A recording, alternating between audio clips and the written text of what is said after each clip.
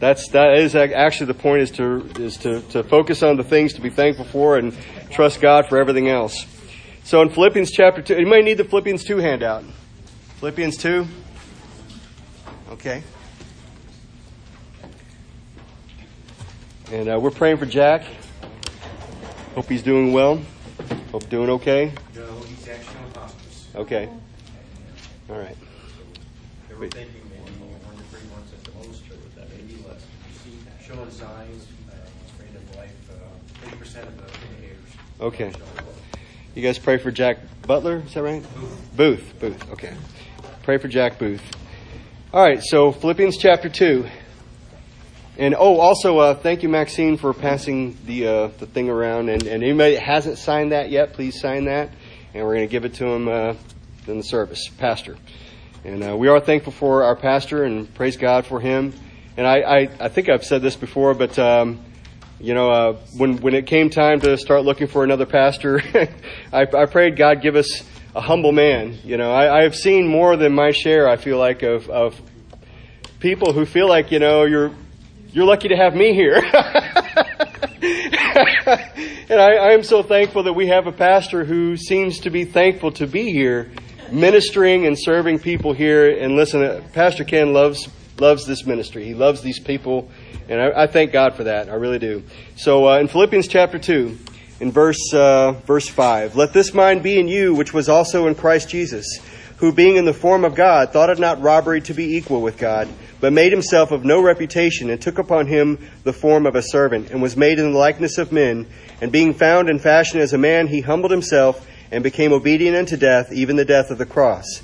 Wherefore God also hath highly exalted him, and given him a name which is above every name, that at the name of Jesus every knee should bow, of things in heaven, and things in earth, and things under the earth, and that every tongue should confess that Jesus Christ is Lord, to the glory of God the Father. And before we get to the notes, I just wanted to say as we read that, I praise God, I glory in this truth that at the name of Jesus every knee will bow.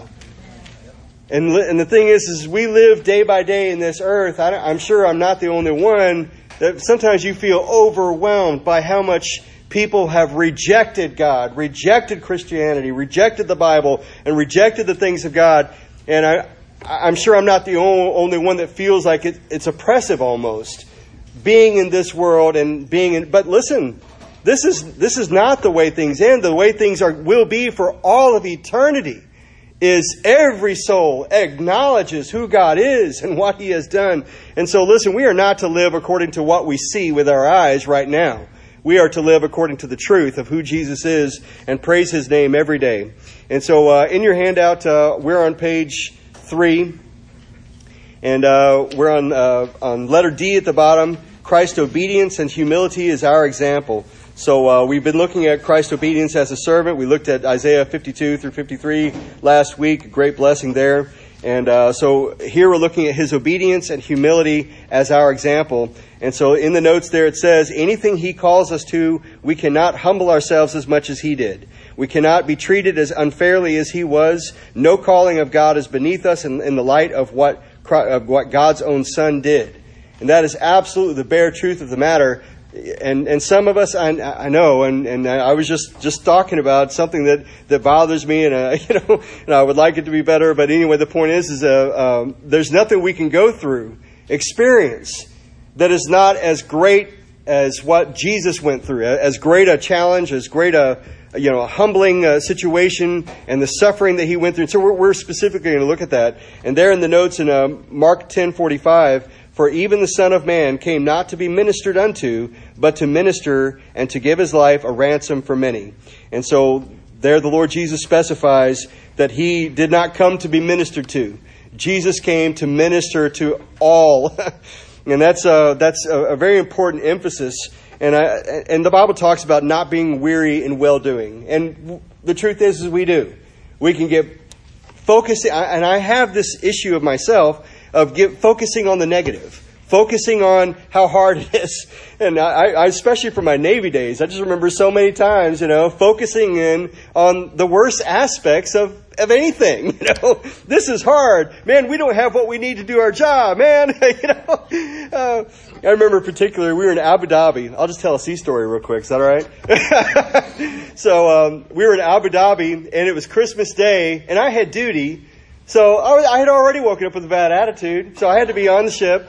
And so everybody else is out on liberty and whatever. And so then you wake up, and the chief, man, he's upset. He's got something going on.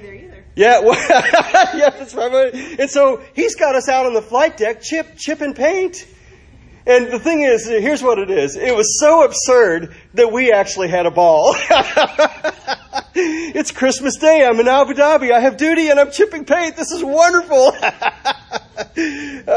Here's the thing: is there is nothing in life that we could, and specifically, we've been talking about ministry. We've been, a place that God calls you to, a specific service, serving in a particular way, a particular people, and sometimes you can feel. Let's face it. We often go down this list of people don't appreciate me. I feel unappreciated. Nobody appreciates what I'm doing, and none of that matters. Again, nobody could go through anything like that and it be as bad as what the Lord Jesus Christ went through. And He is our example. And so that's the focus here. That is specifically what we need to speak to our own souls about, is focusing in on being faithful to do, with God's help, what He has called us to do, and to do it for His glory. And not so that we get a pat on the back. And again, I'm saying the very thing that sticks in my mind all the time. Nobody appreciates it. It doesn't matter whether anybody else notices or not. What matters is that God be glorified. And if we are to serve in obscurity, then that's what God wants. And if God wants something different, then and at times, listen, it's going to be better for us to not feel like people are noticing. Because sometimes you immediately gravitate to that pat on the back, that you are such a wonderful person. Listen, we don't need to hear that. What we need to do is always put the glory on the Lord. Glorify God and don't seek it for ourselves, even if our nature seems to crave that. That's true. Our nature, I don't know if it's most people or all people, but most of us, if not all of us, crave the attention, crave the accolades, crave the what a wonderful servant you are, what a wonderful work. Listen, that is not what God has called us to. God has called us to serve in humility, and it's often going to be in obscurity. Whatever it is, it doesn't matter. We are called to serve faithfully the Lord Jesus Christ in this life, and accolades and pats in the back, they're not what we need. We need to serve the Lord faithfully. And so I guess my point being, even if you were getting the good job, that would probably not help us. What would help us is to keep our eyes on the Lord and keep serving Him faithfully. That would help us more than anything else. Anyway, let's move on. And so the suffering involved with His service, that's my next note, is the suffering involved with His service. I wanted to specifically take a point here and point out a few things. So again, the paragraph above said, anything He calls us to, we cannot humble ourselves as much as He did. We cannot be treated as unfairly as He was. Again, that's where our minds seem to gravitate. That's not fair. That they shouldn't do that. I wanted you to notice this in John chapter 18. Yeah, that's all right. The suffering involved with His service. So this is focusing on the Lord Jesus' service and the suffering that was involved. So the suffering involved with His service. And that's John. First thing we're looking at, John 18, verse 19. John 18, verse 19. So this is when the Lord Jesus had been brought before the chief priests and the Pharisees, not long before His crucifixion. And so it says, the high priest then asked Jesus of His disciples and of His doctrine. Jesus answered him, I spake openly to the world. I ever taught in the synagogue and in the temple, whither the Jews always resort, and in secret have I said nothing. Why askest thou me? Ask them which heard me. What I have said unto them, behold, they know what I said. And when He had thus spoken, one of the officers which stood by struck Jesus with the palm of his hand, saying, Answerest thou the high priest so? Jesus answered him, If I have spoken evil, bear witness of the evil. But if well, why smitest thou me? I mean, this is the Lord Jesus Christ. He's been brought in a secret trial. There's all kinds of ways in which this is a bad thing. It's a wrong thing. And so the Lord Jesus has been brought in secretly at night before the chief priests and the Pharisees, and they're examining him. And so he says, the Bible says that he asked him about his disciples and of his doctrine. And the Lord Jesus said, ask those who I taught, because I taught openly. Which is really the perfect response, because, any person making his defense could do anything. But he says, ask those that I taught. And they responded, or one of the officers then smote the Lord Jesus on it with the palm of his hand, saying, answerest thou the high priest so? Jesus answered him, if I have spoken evil, bear witness of the evil. But if well, why smitest thou me? And of course, all of us understand, this is the Lord Jesus Christ, the one who has all the power of God at his command, also commands 12 legions of angels he could call on at any time. And all these things, all the power that he had. And he simply responded with, if I spoke evil, bear witness of the evil. If I didn't... It's also his perfection. Yeah, his perfection. Look at that. Yeah. He's being accused of... Right. It's almost projection is what it is. Right. And so everything about this is wrong. The fact that he's even there is wrong. Brother Patrick? He said he could have called down the angels, and then we go back to the Mark 10:45, for even the Son of Man came not to be ministered unto, but to minister. But after he was tempted by the devil, and then basically, then the devil leaveth them, and behold, angels came and ministered unto him. So the beauty of this is, an example to us, is it doesn't mean you won't be ministered unto. Right. You go with the right purpose. You do what's right. And even at that temptation, the 40 days in the wilderness and Satan tempting him, he said, I think the first temptation was command that Satan said, you're hungry, turn these stones into bread. Right. Now, that obviously as the Son of God, the point being is the Lord Jesus responded in every way as our example. He did not do things that we could not do in temptation. He responded in the way of, again, the putting the focus back on where it should be. He said, it is written, man shall not live by bread alone, but by every word which proceeds out of the mouth of God. And of course, by the way, also it's important to notice there, the Lord Jesus went 40 days without food. And I'm not sure if that also meant water or not. But the point is I believe he was miraculously preserved. And so that's the point is, listen, if God wants to miraculously provide for us, like Elijah, this is an interesting side note. I'll get to you in 1 second, Brother Albie. So Elijah was on the run.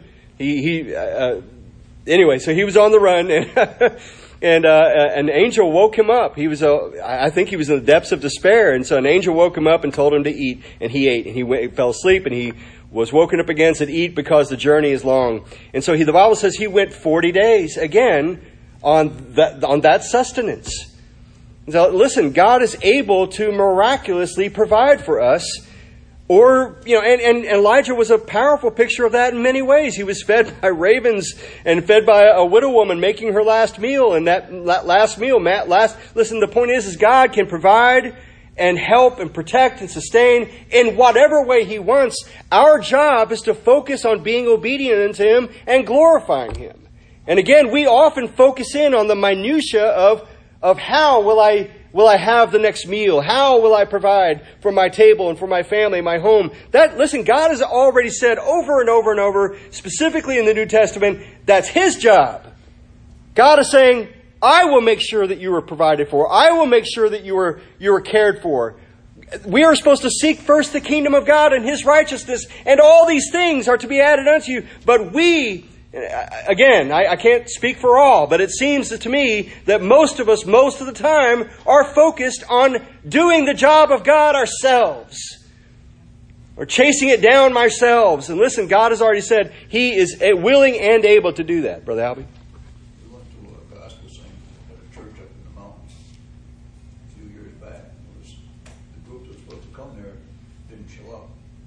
So anyways, people in the church there, they sang, and the guy says to this guy, he said, brother, so-and-so, sing that song for us. And he looked like a homeless guy or whatever. He came up there, and it stuck in my mind forever. He says, I'm satisfied with God's salvation plan. I'm satisfied, all this stuff. Amen. But is God satisfied with me? And that stuck with me for... Yeah. all this while. It just blessed me. And I said, Yeah. We're all satisfied with what he does. Is he satisfied with what we do? Mm-hmm. That's the trick. Well, and the thing is God has never dropped the ball. He's always provided 100% of the time and never failed to do so. And yet we act like it's iffy, whether or not we're going to have everything we need. And God has never failed to provide for us. Never failed. Listen, my wife and I feel like God has blessed and provided for us the entire time we've come up. From being married to having the kids to, everything. And our daily needs are met. And often, I can't tell you, it's shameful how often my mind wonders, how will these things be met? How will this light bill be paid? And then you hear the news, hey man, we're going to run out of everything in the next few months. That for one thing, listen, God can provide for his people, and it doesn't matter how man thinks it will play out. God does not struggle about anything. There is not anything that's too hard for God. Twice in the scriptures, the phrase almost exactly the same, behold, I am the Lord, is anything too hard for me? There's not. If God can speak all of the universe into existence, and the Bible talks about at the end of days, at the end of this period of time, the Lord Jesus will speak and judgment will happen. Listen, God commands and it is so. At the beginning in Genesis 1:1, and in the beginning, God created the heavens and the earth. There is nothing that is hard for God. And a lot of us can receive salvation for the gift, and we can be forgiven for our sins. Praise the Lord for that. But it seems like we struggle with a lot of other things about who God is. And listen, we need to close our eyes at times and remember, we don't need to see how. We don't need to understand the nuts and the bolts of the machinations of how God will do everything. Listen, God doesn't tell us to do that. God tells us to have faith in him and trust in him and walk and as though he is going to do everything he said he is going to do, and he is going to.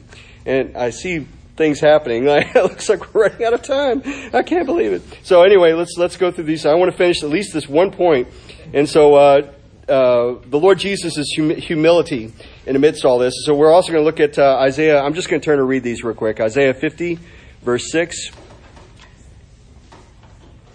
Isaiah chapter 50, verse 6. This is one of the prophecies about the Lord Jesus. He says, I gave my back to the smiters and my cheeks to them that plucked off the hair. I hid not my face from shame and spitting. That's Isaiah chapter 50, verse 6. I gave my back to the smiters and my cheeks to them that plucked off the hair. I hid not my face from shame and spitting. The Lord Jesus on the road to Calvary was exposed to more than what many of us could ever experience and accept it.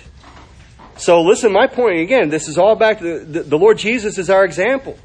Listen, there's not anything that we could go through and experience in life that Christ has not experienced more and come out on the other side, bringing glory to God.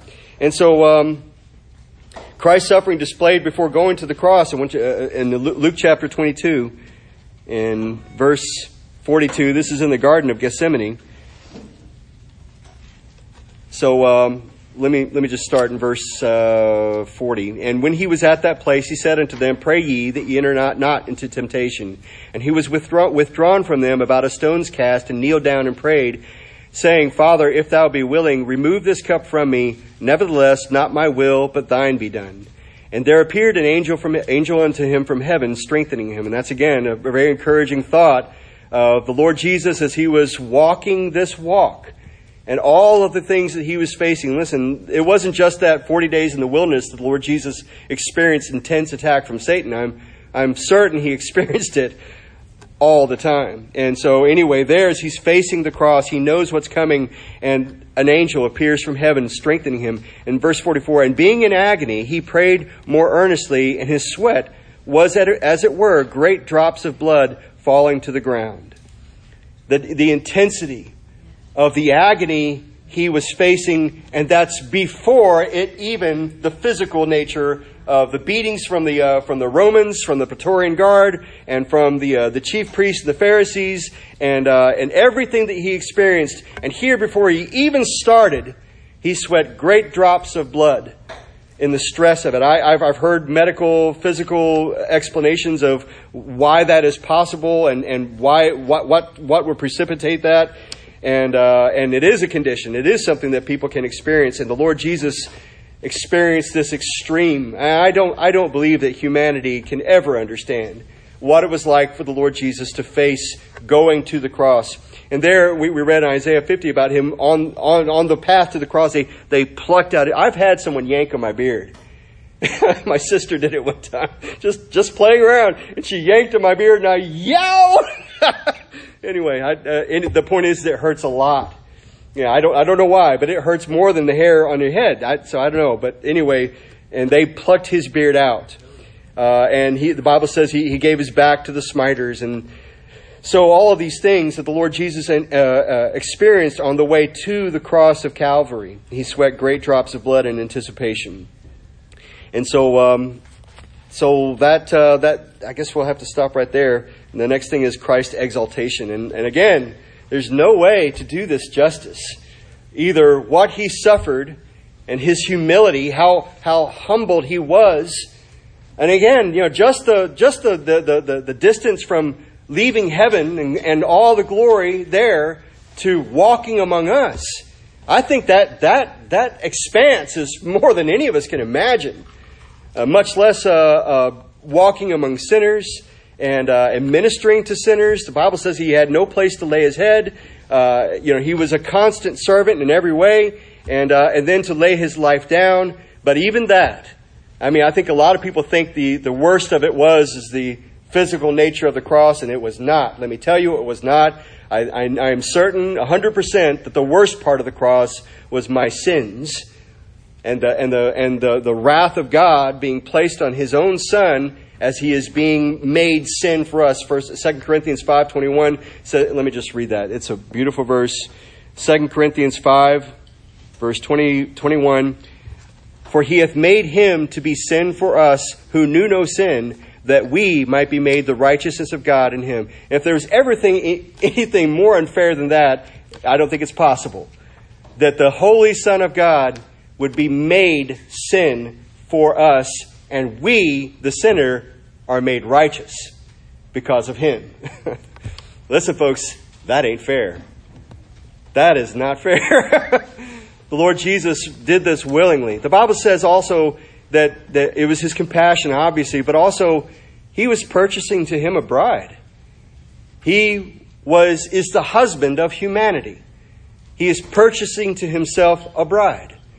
And so listen, there are things about this. Again, they're so difficult for us to comprehend with our minds, the vastness of this discussion.